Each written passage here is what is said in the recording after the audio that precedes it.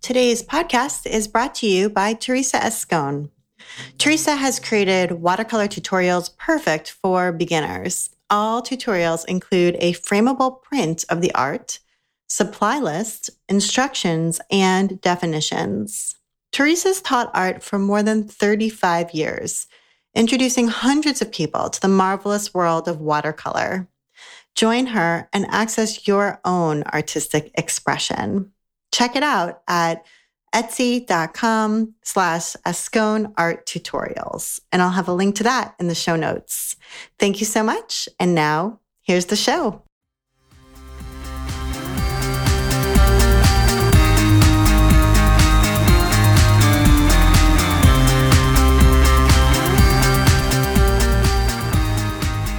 Welcome to episode 101 of the While She Naps podcast. I'm Abby Glassenberg. Today, we're talking about building a career as a quilter with my guest, Sue Bleiweiss. I'm here visiting Sue in her home studio in Pepperell, Massachusetts, which is about a 45-minute drive from my home and is a beautiful place to visit in July. Sue creates vibrant, colorful art quilts intended to delight the eye of the viewer and draw them in for a closer look. The author of several books, she's written numerous articles for Quilting Arts magazine, appeared on The Quilt Show with Alex Anderson and Ricky Timms, and Quilting Arts TV. She's currently working on her third book, due out in the fall of 2018. Sue's award-winning quilts have been exhibited internationally and reside in private collections all over the world. Sue Bleiweiss, welcome. Thank you. Thank you so much for having me here in your home today. Well, it's so great to have you here. Yeah, I'm really excited. We first met at QuiltCon, and we had kind of a brief conversation, but I was like, oh, wow, you live near me. I promised to come visit you this summer, so I'm glad that we made it happen. Me too. So you started out your sort of professional career in a very different place than where you are now. You were working in corporate America. So tell us a little bit about what you were doing back then before the shift. Yeah, way back in the way back time, right? Let's see. The last position I held was at a major insurance company here in the Boston area. I was director of business intelligence, so it was a lot different than what I'm doing now. I had reached a point where I was traveling a lot and I was never home, and I needed to do something different. I needed a change. And so that's what I did. I decided to pursue something different, and I gave my notice, and 3 weeks later, I was unemployed and ready for new challenges. And when was this? This was in 2012. 2002. Okay. It was the year, it was after 9/11. And so did 9/11 impact your thinking? Because I think for many of us who lived through that horrendous experience, we kind of, depending on how much it affected us, but we came away from it feeling like life is short and we should probably pursue the things that are most important. Yeah, absolutely. And especially because I had two coworkers who were in the buildings. And so having experienced it from watching what they went through as survivors and the changes in them, and just, you didn't live through that time and not be affected by it at some level. And for me, it was one of those moments where it was the, life is very short here and it changes in a second. And so, and it made me realize how much time I was spending away from my husband and my dogs and the things that I really enjoyed doing and being with. And so that had a big impact on me. And so it was less than a year later that I made the decision and I left. Uh-huh. And had you always been like an artistic person and a creative person? Because you kind of left, you didn't get to quilting right away, but you did get to creative pursuits right away. And I'm just wondering whether you were picking up where you'd left off as a child or whether it was actually just something brand new that you discovered in yourself. Yeah, when I was a kid, I was always a crafter. I started sewing back when I was in junior high school in 7th grade, they actually had home ec classes. So, the boys took wood shop and I took a sewing class.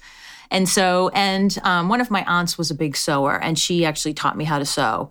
And so I had always been crafty on some level. And then later on in my late teen years and my early 20s, I did a lot of actually garment making. I would make clothes for myself. And so I was always doing something creative, maybe home dec or, like I said, garment sewing. So it was always there, instilled in my core, I guess. So when I left, corporate America, then, sewing seemed to be the natural thing to get back into. Right. Okay. So take us through sort of the creative journey from that moment to the time that you actually sort of realized, okay, making quilts is maybe the thing for me. Because there were stages along the way. There was, at first maybe a home dec business was, right? Was that the first idea? The first thing was, it was actually a home dec. I thought I would go and make curtains for everybody for a living. I thought that's what I would do. And I actually, I took out an ad in a paper and I went on my first call and to do an estimate for a person. And I sat at this woman's kitchen table, and she wanted me to make her new kitchen curtains out of sheets that she liked. And she wanted me to recover her dining room chairs and stuff. And I remember sitting there thinking, I cannot do this for a living. There is no way that I can do this, make curtains out of sheets for people as a way to, as a living. It just wasn't going to fly. I think that, sometimes people think, well, that's like the most obvious sewing business. Like, okay, you want a sewing business? That would be it, right? That's right. What you would do. But of course, there's lots of other ways to have a sewing business. And so that was not the right fit. No, that wasn't the fit. So I gave her a really big estimate and she didn't hire me. And I said, okay, that's it. And so then I actually came upon there was a weaving class that was offered at a weaving studio not far from where I lived. And I thought, well, how cool would it be to make my own fabric to sew with? And so I took the weaving class and I loved it. I fell in love. It was 2 weeks later, I had my own loom. I had a room full of weaving yarns. I was bit by it. I loved it. And I actually wove pretty much consistently. It's all I did for a good couple of years. I did a lot of shows. I did a lot of commission work, and I loved it. And I wove every day, all day. And I wove so much that I gave myself bone spurs in my left shoulder and had to have shoulder surgery, and thus ended my all-day weaving days. Mm-hmm. So I had to find something else to do, and that led to, from there I went into bookmaking.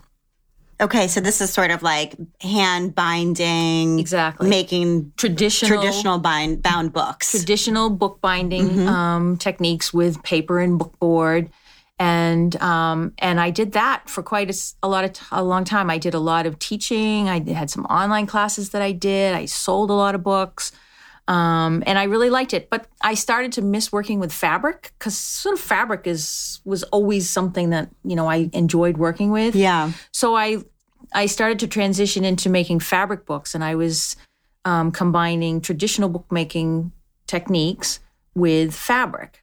And instead of using bookboard, I was using Timtex and fabric, and I was making all kinds of mixed media and fabric books. And that was great. I had a great time doing that. And I did that for a couple of years.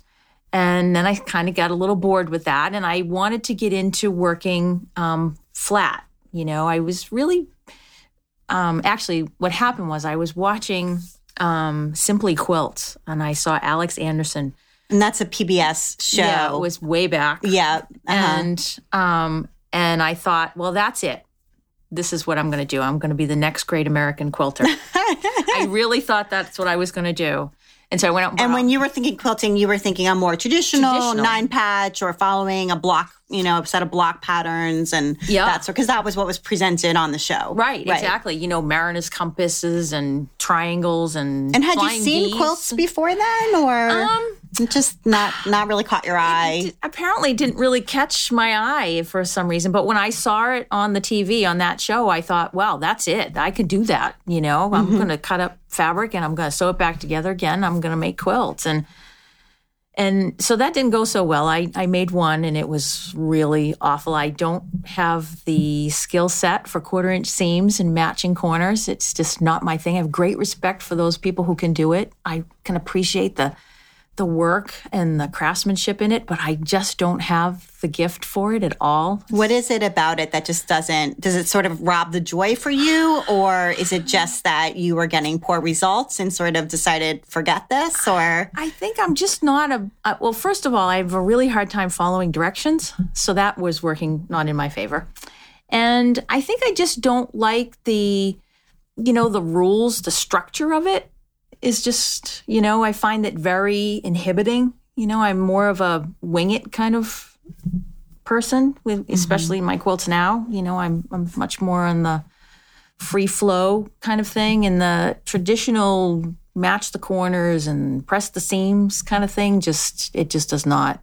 It works against me. And it requires a kind of a confidence to say, I understand that there's a way to do this, but I also feel like I can just do it in my own way. I think there's a certain sector of the population that would say, no, you can't do that. You absolutely need to know how it's done, and that's comforting. But then for other people, that's inhibiting. So knowing your own sort of creative self and how you work is important there.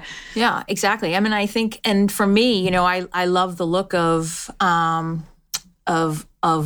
log cabin quilts and that sort of thing. But when I do them, I alter the techniques, the construction techniques, and I use fusing as the way to do it rather than piecing all the seams. So, I sort of like to, I like to just do my own thing, my own way.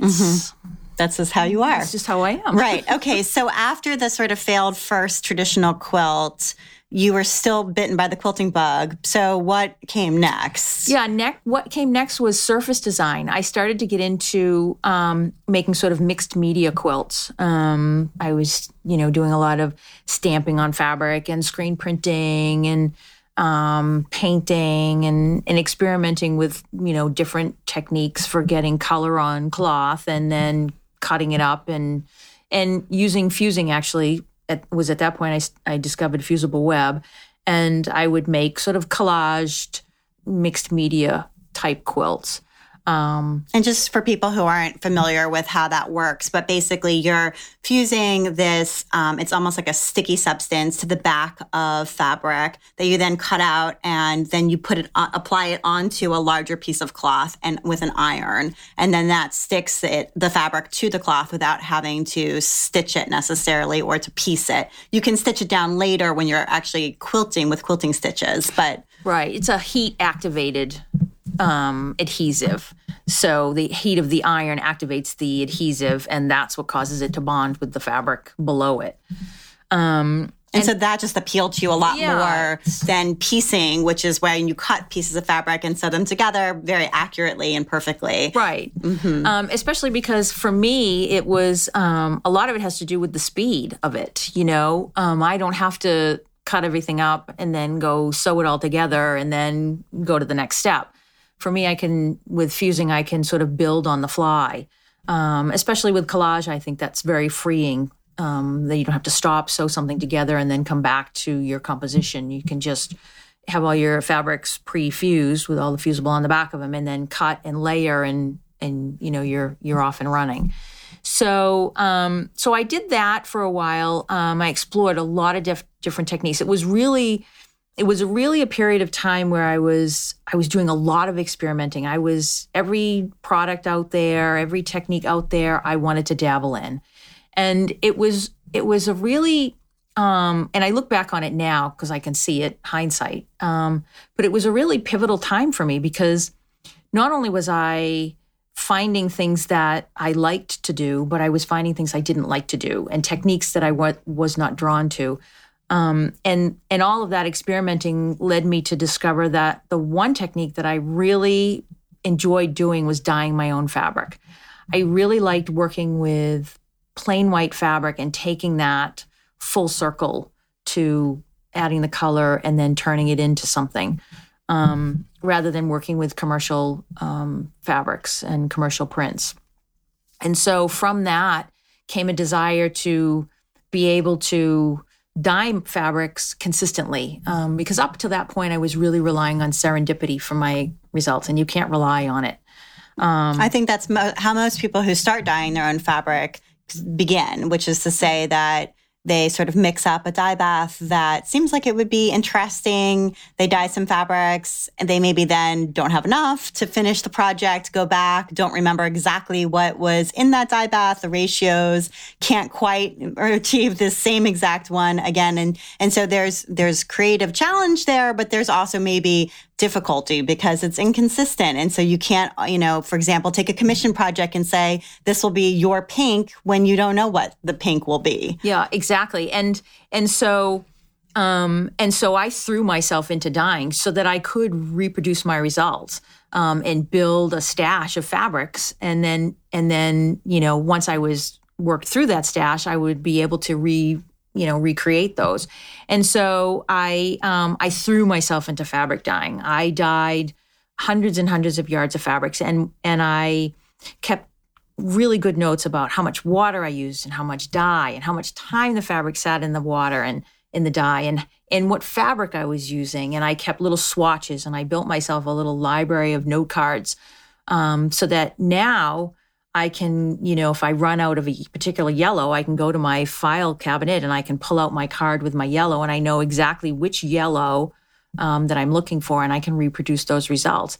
And that has really helped me to build what everybody looks at my work now and says, you have such a cohesive body of work. And it's really, a lot of that is due to not only the imagery that I use, but that color palette, because it's consistent now from quilt to quilt. Right. And did you take workshops, or not even just during this sort of dyeing exploration phase, but prior to it, when you were looking at or trying out all of these different, techniques, were there classes or workshops or books that you were doing, or were you just sort of trying things on your own? Yeah, I'm not really a workshop taker. I don't really do well in a workshop setting. So for me, it was more hands-on, sort of learn as I go.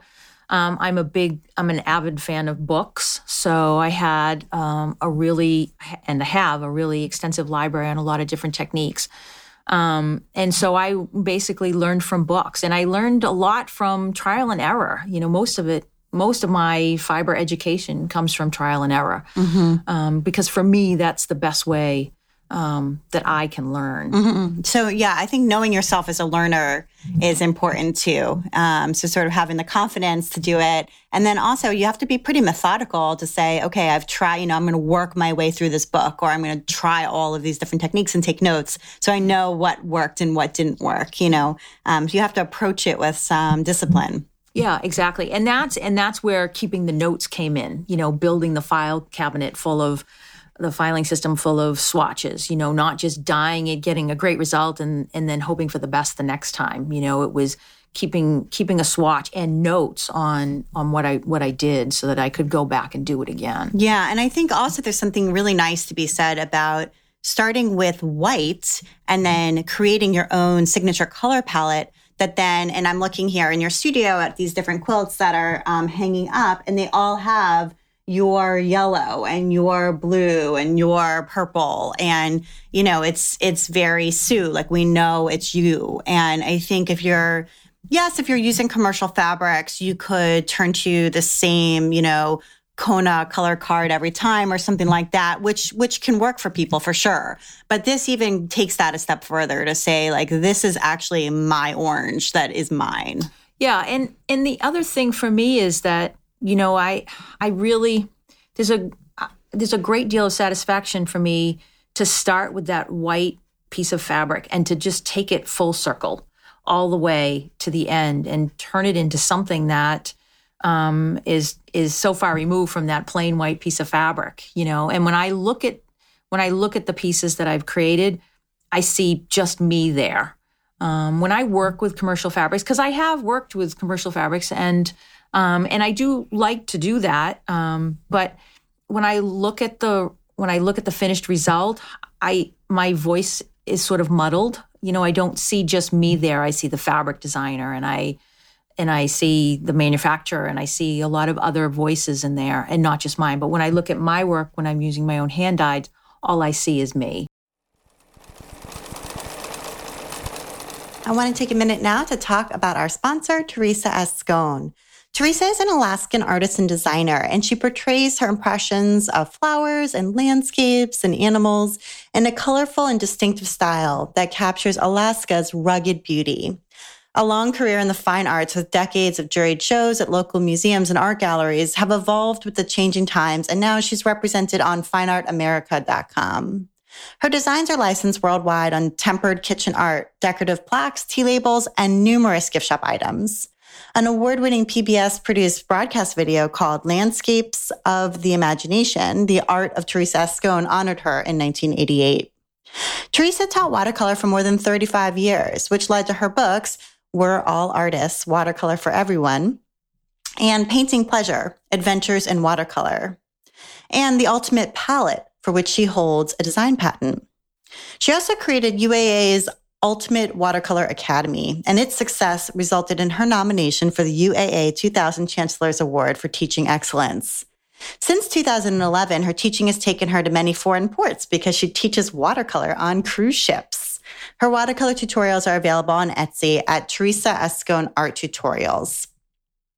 In 2013, Teresa ventured into fabric design with Creatures of the Wild 1 and 2 for Robert Kaufman. And in 2016, Wildflowers by Teresa S. Scone for Clothworks. Teresa's most exciting development is a program she created to celebrate Alaska with fabric art panels. Teresa S. Scone Fabric Art is a totally new and unique program highlighting her art on fabric for Alaskan quilt shops. This program, started in the fall of 2016, has seen phenomenal success with visitors to the great state of Alaska.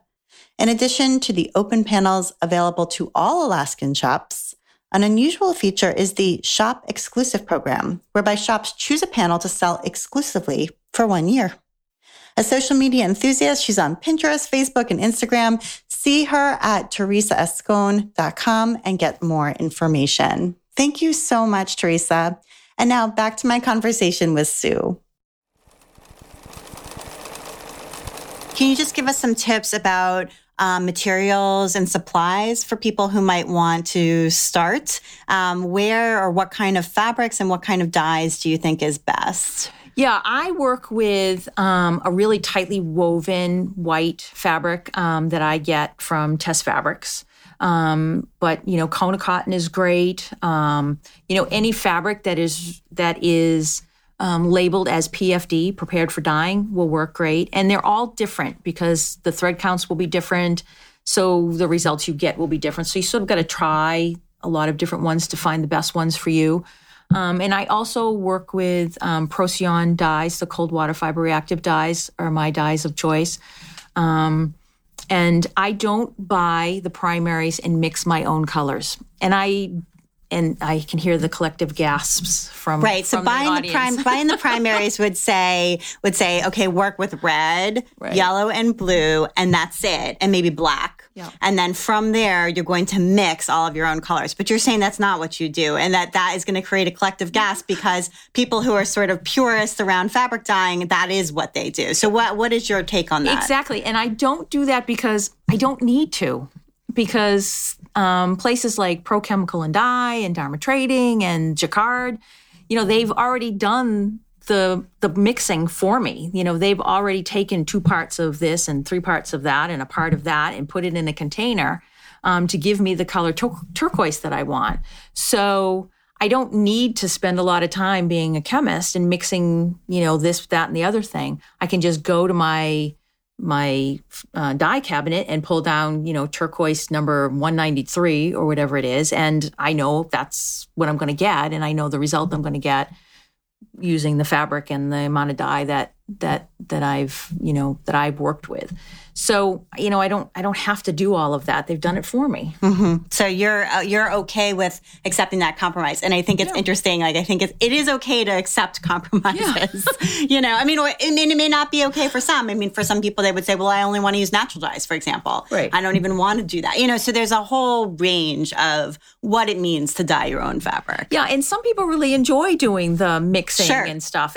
But it's just not, it doesn't appeal to me. Right. And so don't let that purity get in your way of actually enjoying it and making art and making good work. I think there's, some people would feel some level of self-doubt, like, if I don't like that part, then I really can't do this because it's not going to be accepted as pure art, or it's not going to be, judged as, as worthy because I'm cheating in some way. But of course, it's not cheating in your mind. So anyway, being able to get over those humps, though, psychologically, I think can be hard. Yeah. And I think the other thing that sort of scares people off from dyeing is that they think they need a dye studio and a dedicated room, and it's a lot of chemicals and scary stuff. And that's not necessarily the case. I mean, when I first started dyeing, I was doing it in the backyard on a, fold-out table in the summertime. That's when I would dye fabrics.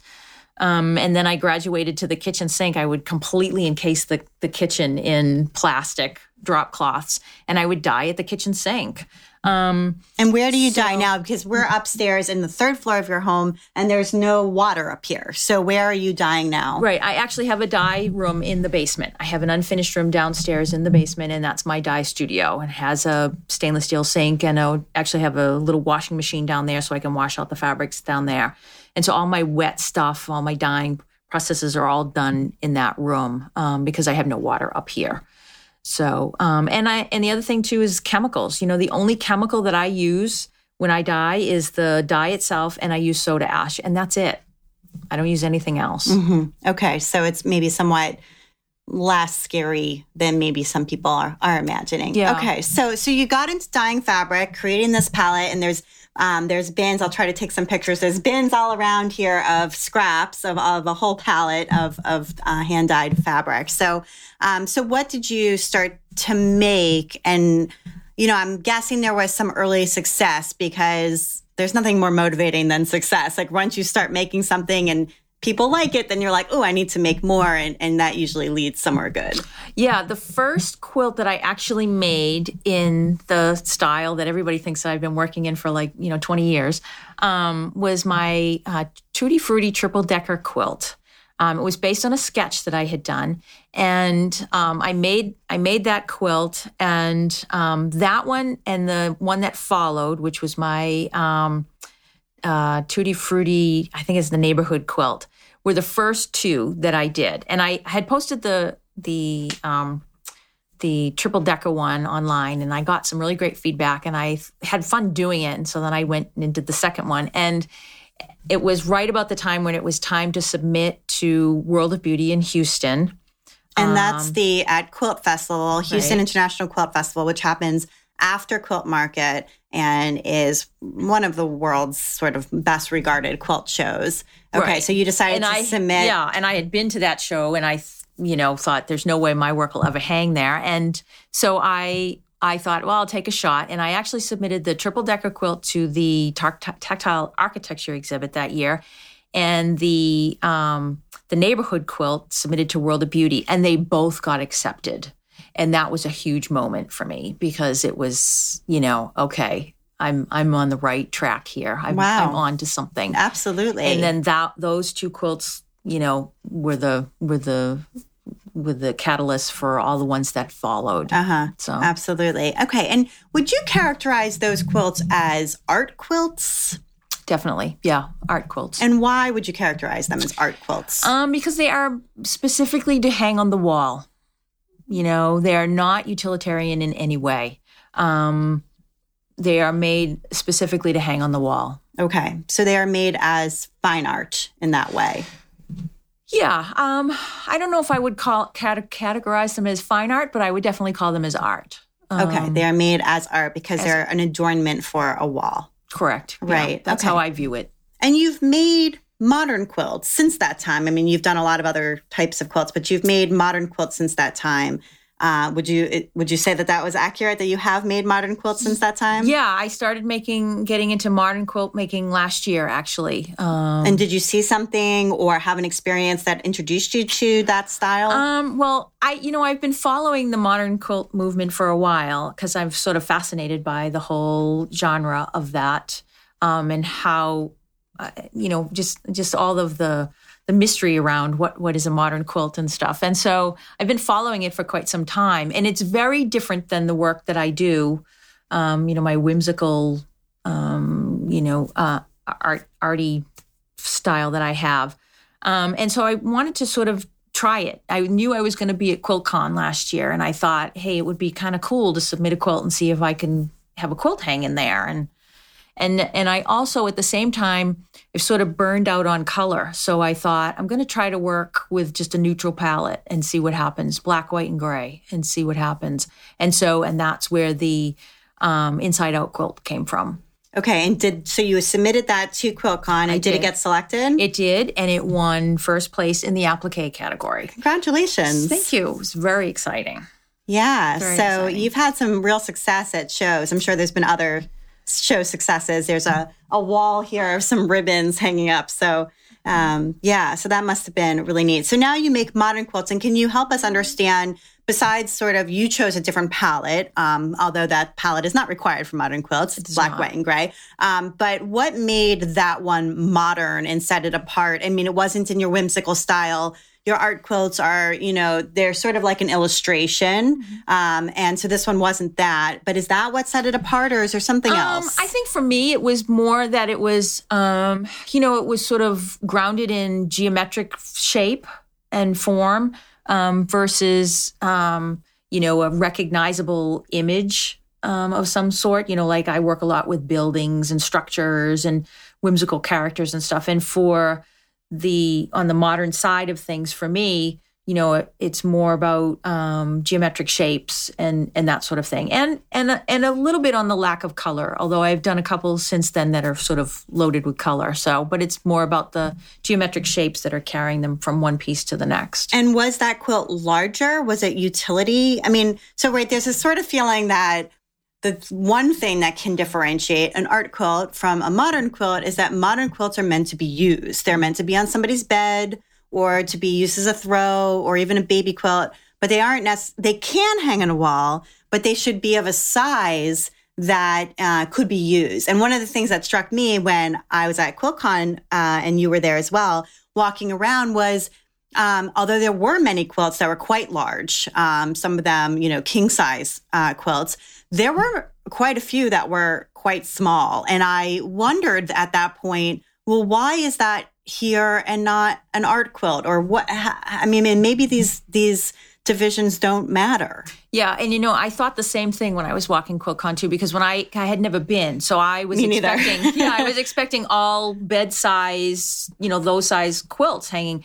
and I was really surprised when I was walking the exhibits that it felt like I was walking any other art quilt show, because there were a lot of smaller and really small pieces, and so I thought, well, that's I think maybe there's a shift happening here where the sort of art quilts are becoming more prevalent in the modern quilt area. And the quilt that I did actually, I did it specifically for the wall. It was still not meant to be a utilitarian quilt. And all of the modern quilts that have followed that I've done are the same way. And I sort of, that's sort of, again, me sort of breaking the rules and sort of going off in my own direction, which I tend to do. So you bought a long arm machine, is that right? Do you have a long arm machine? No, I used to have a Sweet 16. Okay. The sit down. I used it twice and then sold it. So this is an interesting question, I think, because you're not alone. I was just recently speaking to another quilter who bought maybe a Gamel or something like that, and was scared of it for years and then sold it. So I know that you're not alone in that. So what happened there? I just don't. I'm not a big fan of free motion quilting. I don't do it enough to be really proficient at it because I don't enjoy it. So having, the ability to have, all that space was great to work with, but I'm just not a big free motion quilter. All of my quilts, pretty much 98% of all the quilting I do is with the feed dogs up. Okay. So you are doing straight line quilting pretty much with your feed dogs engaged. Correct. Right. Okay. Interesting. Yeah. Yeah. So which I think is also, sort of not the norm. It isn't the norm. Everybody tells you to drop them. And I personally, I'm sort of with you. So I'm not really much of a quilter, although I'm a huge fan of quilters and quilts. But I struggle with that same issue. I mean, it's an art form, and you need practice, and I don't have practice, so that's part of my problem. But but I think there's sort of this myth that surrounds the art quilting medium that if you're not free motion quilting, then you can't make an art quilt. And that's really not the case. Because you need to be painting with thread. Right. And that's not the case. I mean, some of my early quilts, I did a little bit of mostly background stipple quilting. That's the one style of free motion quilting I'm pretty good at. But that was it. Most of, like I said, just about all of the quilting I do is with the feed dogs up. Okay. And I see you have a really nice looking Bernina over there that's making me salivate because it's so gorgeous. Did you become a Bernina ambassador? I did. I been a Bernina ambassador for 3 years now. Okay. So I know that is actually a position that is really coveted for a lot of people. I've had quite a few consulting clients who come to me and say, how do I become a Bernina ambassador? Tell me the steps. So tell us some of the steps, like what happened? How did they notice you, or did you go after it, or because that's just something people really want to know about? Yeah, it was a combination of two things. I met the Bernina folks when I did the Quilting Arts TV segments because they used Bernina on the sets. And so I met them there. And then when I got back home, I reached out to Bernina and I said, hey, what's the deal here? How does one become an ambassador? Because at the time, I was thinking about making a shift from the current machine that I had. I was looking for something a little bigger.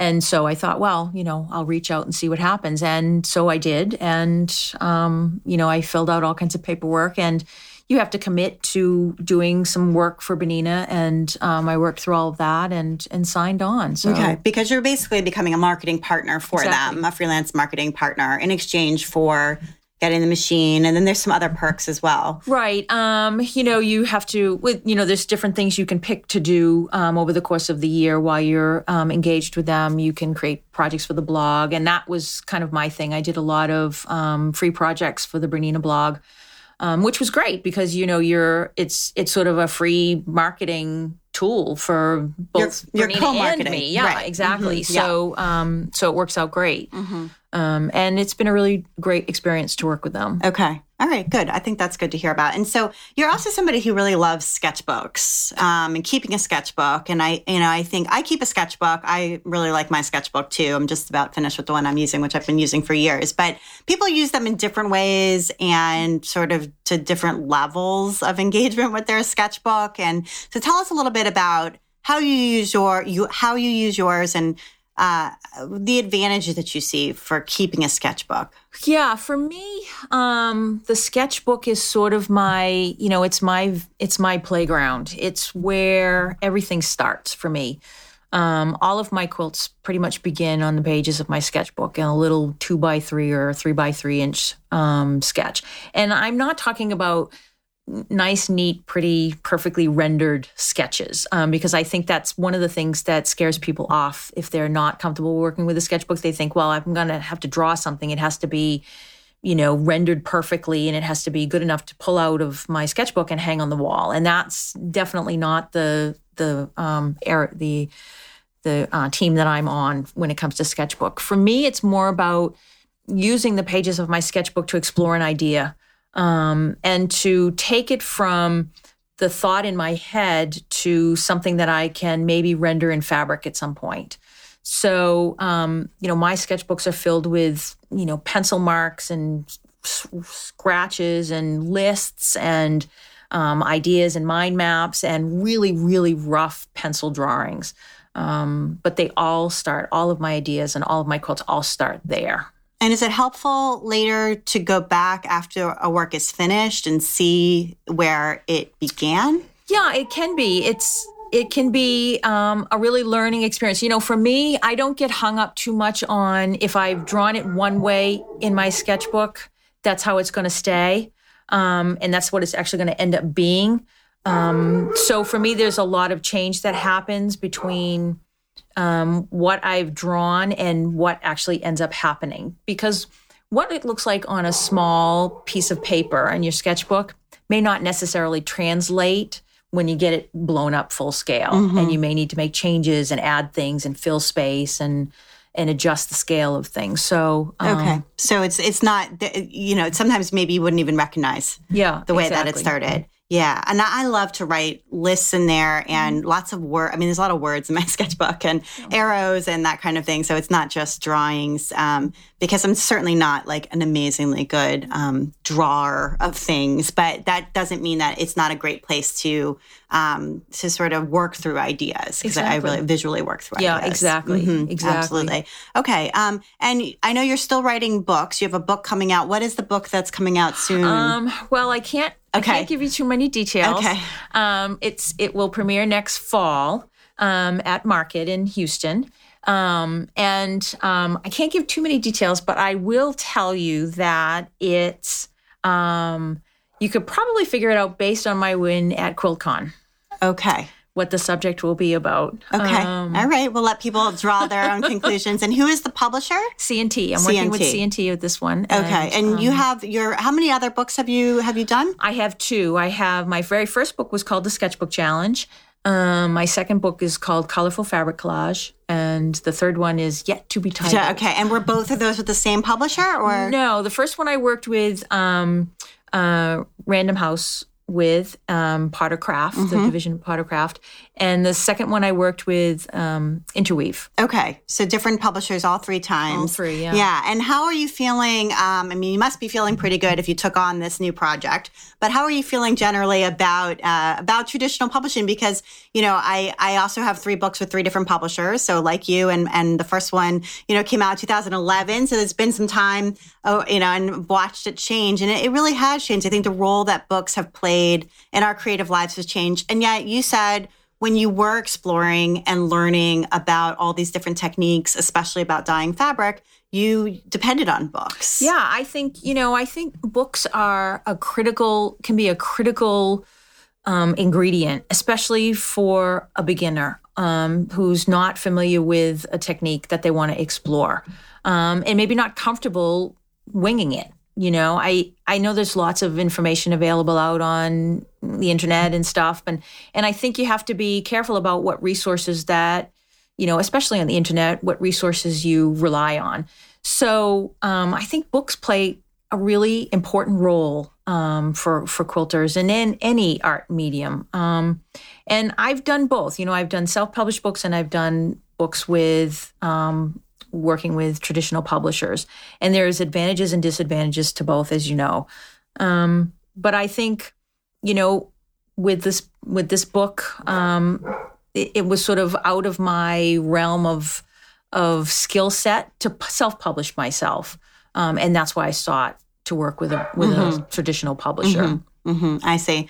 Yeah, I mean, I think you're right. I also think that a book offers you a comprehensive look all in one collection at a particular thing. And there's something nice about that where a blog post or a YouTube video can at times feel disjointed. Maybe an online course feels more comprehensive and is more equivalent. Right. But there is something nice about a book where from start to finish, you're getting this person's entire sort of opus about this one thing. Right. You get more of the backstory to it all, and in most books, it takes you from, it's a progression that leads you through from the first page to the last. And I think that has a lot of value. And there's also a lot of value in having it open on your table in your studio, while you're working. Yeah. So there's still a place for books. Absolutely. And still a place for authors who want to write them. Absolutely. Even if maybe the financial gains are, Right. Okay. I think you have to love it. It has to be something that you enjoy doing. I enjoy writing. And so for me, it's a labor of love to do it. I enjoy, not only do I enjoy the writing, but I enjoy passing on what I know. I enjoy that, sharing and helping someone else. If I can help a beginner or anybody, sort of ease that learning curve, then, I'm happy to do that. And you're able to write directions even though you don't like following them. Exactly. Yes, I actually am in the same boat. I'm not a big direction follower at all. I actually have a quilted pillow a pattern for it sitting on my work table that I've been avoiding because I'd have to follow the directions to make it. And I have all the fabrics and everything, but I'm like, I just want to do it my own way. So I'd say it's kind of it's an interesting situation to be in. So is this whole endeavor that we've kind of gone through, is this your full-time job? It is. I do this every day, all day. This is what I do. Right. And I feel like there's a lot of different sources of income, some of which we didn't even touch on. You have an online class that you host. You do a lot of things. You blog. You do, and there's probably other things. Right. Can you just list for us? Tell us, off the top of your head, the sources of income. Like, where does the money come in from? So it comes from teaching, both online and in person. It comes from books. It comes from writing magazine articles. Let's see what else. I do a little retail selling when I teach. I sell my hand-dyed fabrics and some other things. Essentially, products that I use, I will sell when I do trunk shows or I teach. And so, it's sort of spread out. I sell a little bit of work, not a lot. I'm not a big fan of doing commissions, so I don't take them very often. But I, occasionally will do them.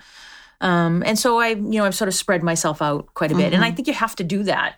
It's not, you can't be in this business and with just one revenue stream. It's got to come from a lot of different places. And you don't have to select those exact ones. So in other words, if you don't feel confident teaching or you don't enjoy writing or whatever, you can leave those out. But you need to add something else in that you do like. Maybe it's designing commercial fabric for a fabric company or, doing all kinds of other things, selling patterns, PDF patterns, print patterns at quilt shops, developing products. I mean, there's a lot of different ways to do this, but you're going to need to piece together a lot of different income streams. Yeah, I think you have to diversify. You can't, just one revenue stream it would be a challenge. You could do it there are people who can do it, but you'd have to be a wild success at that one thing. Right. And it's involves some risk because if for some reason the market should shift, you are out of luck. And so it is, in fact, good to hedge your bets a little bit. And for me, I enjoy doing all those other things. And that's why I do them. If I didn't really enjoy teaching, then I wouldn't do it. But, for me, I enjoy it. And that's why it's part of my... And have there been some forms of income that you've tried and not enjoyed and decided, I'm not going to do that anymore? For me, it was craft shows. I don't do them. Oh, yeah. Because I can't stand it. And so I did it. I tried it. I literally almost put my house in the market and moved because I couldn't stand the craft. I did a craft show in my local area, and then I was like, I can't stand these people. I got to get out of here. And it was ridiculous, but it was I just can't do craft shows. That's what it is. Yeah, never again. I did those way back in the early days. Yeah, never again. So those are definitely not on my list. And like I said, commission work. I don't enjoy it. I don't enjoy working with those structures. So that, and I don't. And this will make people gasp too, but I don't really like to sell my work because I get quite attached to it. So it's hard for me to sell what I make.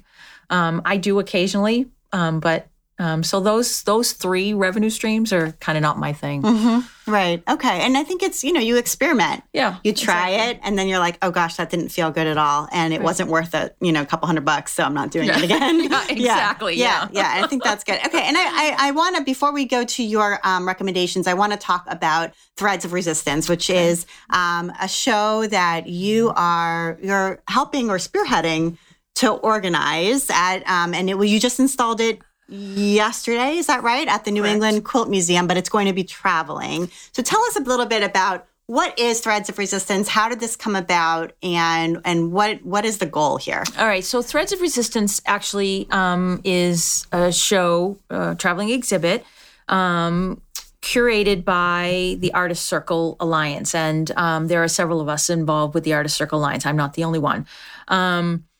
And it's an exhibit that came out of the election results. And so a lot of us were talking and expressing our angst and anger and disappointment about the direction the country was headed in after the election. And so we put together an exhibit about to protest the current White House administration. And so originally we thought it would just be for us. We would all make a piece and we'd see if we could find some place to hang it. And then we thought, well, you know what? We want to bring it out in the public. And so we put out a call for art. And we ended up getting about 550 submissions for it, which was about, 500 more than we thought we would get. Yeah, and you put this call just on your own blogs and on social media. Did. Yeah. Okay. And since then, it sort of blew up around us. It now has, Threads of Resistance has its own website. All of the artwork that was submitted is now available for people to view. 64 of those pieces will now start to travel around the United States. It actually premieres, and we just hung it at the New England Quilt Museum in Lowell, Mass. yesterday, where it will hang through September 9th, I believe. And then it will travel to California, and from there, it will travel all around the country to a bunch of different venues. Including in Lincoln. Am I right? Not in Lincoln. No, it's going to Virginia. Okay. It's going all over the place. Okay. And the schedule is on the website. Okay, so people can check that out. Yeah, okay. to see where it's going to be hanging in their areas. And it's I have to say, I hung it yesterday. It's pretty amazing to see all the artwork hanging together. It's a really incredible exhibit. So, And are some of the quilters included people who are very well-known national names, and are some of them less well-known people who sort of got inspired to do something for this? Exactly. It's and that's exactly what it's a mix of. For instance, Judy Coates Perez has a piece hanging, Lyric Kennard, Jamie Fingal, Leslie Tucker Jennison, Kathy York. I know I'm leaving somebody out, Susan Brubaker-Knapp. And those are people we've heard of. Yeah. And those are actually members of the Artist Circle Alliance, so part of the curators. And so, but there are others that are in the, Kathy Nida has pieces in it, Neroli Henderson has pieces. So there's some really well-known artists that have pieces hanging in the show. And then there are others who maybe you have not heard of, who were just inspired from the call and what's going on in the country, and made some pretty powerful pieces that we felt we had to include. But it's an incredible exhibit.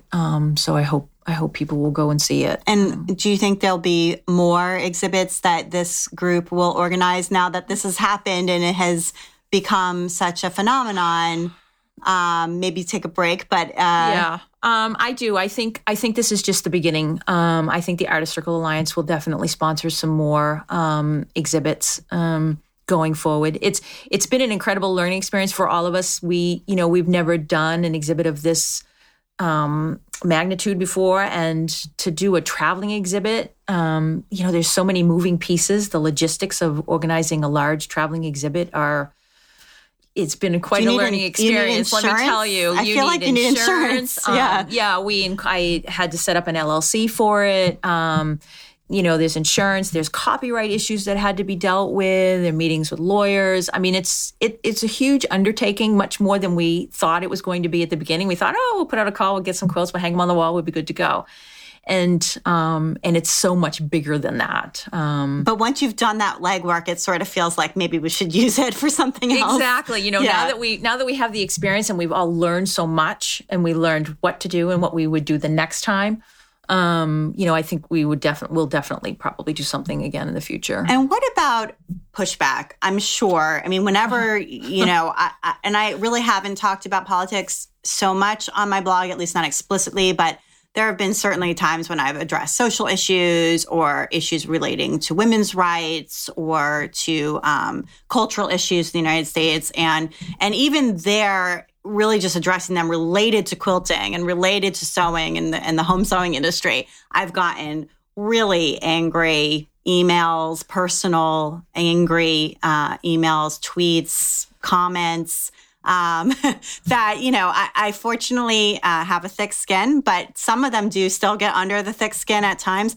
So I'm sure with something as explicitly political as this is, you've had to bear the brunt. And you, not just you, but you as this collective group have bared, some of that. So how have you dealt with this? Yeah, we knew we would get pushback. Sure. I was surprised by some of it that we got from other artists, actually. I think a lot of the pushback comes from the idea that these are technically quilts, and so even though they're art quilts, you put that word quilt on the label, and people get all worked up in that. They think quilts need to be warm and fuzzy, and we got a lot of pushback in people saying that politics shouldn't be in quilting, and this has no business in the quilting area, and which is sort of interesting when you consider that quilting has a long history of being used for political activism. But we got a lot of angry emails, and we've dealt with them as best we can. Our thing is to when they go low, we go high. So we've sort of taken it in stride, in that they're entitled to their opinion, and we're entitled to ours. And so, do you feel like there was any concern among you or other members of the group that you were going to then lose future job opportunities, future income sources, like we talked about earlier, that maybe by putting your politics on your sleeve so much that people will say, oh, well, she was affiliated with that. Don't you remember that? We don't want her, or something like that. Yeah, I mean, and honestly, a lot of us lost a lot of followers. In the beginning, when we first announced that we were a part of this and this is what we were doing, I know for me personally, I'm in general a very private person. I don't share much personal stuff on my blog or on my Facebook feed or on Instagram. And so for me to make a political statement and come out and say I was involved with Threads of Resistance, I was one of the organizers, I got a lot of pushback. And I got a lot of people who said, well, I'm done with you. I don't want anything to do with you. And I lost a lot of newsletter followers and all of that. And, my feeling on that is, that's fine. Because I am just like anybody else. I am not just an art quilter. This isn't just what I do. I am a female. I am a person. I am a human. I have opinions and causes that I need to be true to, and I need to be true to those. And if I'm not, then what kind of person am I?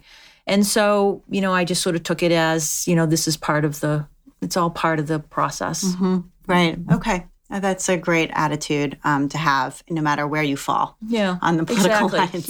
Yes, I agree with that. So, all right, so let's go ahead and talk about your list. And we slipped in an extra one here because you had many good things to suggest, but they're all supplies. And so people love supplies. I love supplies. Who doesn't? So we'll get to all of them in kind of rapid succession. So the first one is Misty Fuse Fusible Web, which is, we were talking earlier about fusible web. So that's the kind that you like the best. Yeah, that's the only one I use in my studio. It's the only one I let my students use in my classes. It is my go-to fusible. Okay, and why is it better than the others? It is a strong bond. It doesn't have a lot of the chemical solvents and things that other fusibles have in it, so I don't get that sticky needle syndrome on my sewing machine needle. And with my work, because I build my work in layers, I can end up stitching through 4, 5, 6, 7, 8 or more layers of fused fabrics together. And I have no problem stitching through that much. So excellent. Okay. Cherry wood fabrics. So these, you say, come in great palettes, and you've stocked your studios with these, even though you do hand dye. So why cherry wood fabrics? I do. I really like the cherry wood. They have almost a more muted palette than mine. The colors are still nice and bright and saturated, but it's just sort of a step down from my brightness level. And I enjoy working with them. If I'm not working with my hand-dyed fabrics, theirs are the next ones. Are those solids? Those are solids. Solids, yeah. Okay. And they're sort of a sueded solid, so they're really luscious. They are my favorite. I've never heard that fabrics. term before, sueded solid. I know exactly what you mean, though, when you say that. The way that suede, when you rub it, has that sort of color variation. Exactly. Right? Exactly. Interesting. And is that made by, is that a company or is that made? Okay, Cherrywood. I just don't know fabrics, about it. Okay. And they are my second go-to fabric. Besides from my own. Excellent. Superior Threads. This is a thread brand that you're recommending. Yep. I use a lot of Superior Thread in my work. I prefer to work with 100% cotton threads just because I do. I'm not entirely sure there's a big reason why, but I like it because I'm working with 100% cotton fabric. So I use, and they come in some great colors that work with my color palette. And so I really like the Superior Threads, and I really like the Superior Threads monopoly thread. It's what I use in my bobbin.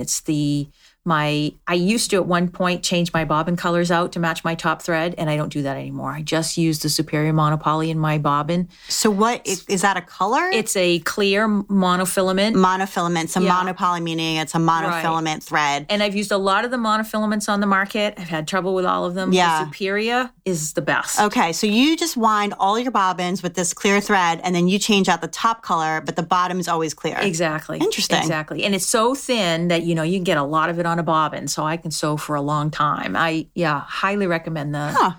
Yeah, that's a good tip. Okay. And then Kai scissors, I tried these out at Quilt Market a couple of years ago. They're nice. Yes. So you have Kai 7205 8-inch professional shears. Oh, I see them. Yes, they're sitting right here. So what's up with these scissors? Love these scissors. They cut like butter. I love these scissors for fabric. Yeah, I have a whole drawer full of scissors that I've collected over the years, every brand out there. And then I came upon the Kai scissors a few years back at one of the SAQA conferences, and I picked them up and I made a cut with them, and that was it. I'll never go back. They're nice. So they're really nice scissors. Yeah, treat yourself to some nice scissors. Yeah, seriously. It makes a big difference. Yeah. So Sue, thank you so much for taking the time to be on the While She Naps podcast. I really enjoyed talking to you. Thanks for having me. It was great. It was great. And it was great to visit you here in your studio. So you've been listening to the While She Naps podcast. I'm Abby Glassenberg. Visit my blog, whileshenaps.com, where you can sign up for my email newsletter to get the best in sewing, blogging, and small business delivered right to your inbox each week. And thank you so much to this episode's sponsor, Teresa Escone. Try Teresa's intermediate tutorials for ages 12 and older. You'll get easy to understand instructions, a line drawing, a color reproduction of the painting that you can print and frame, and definitions. Most paintings can be completed in 3 or 4 hours. Try the wonderful world of watercolor with Teresa. Shop at Escone Art Tutorials on Etsy. And if you enjoy the show, tell a friend about it. Thank you so much, and I'll see you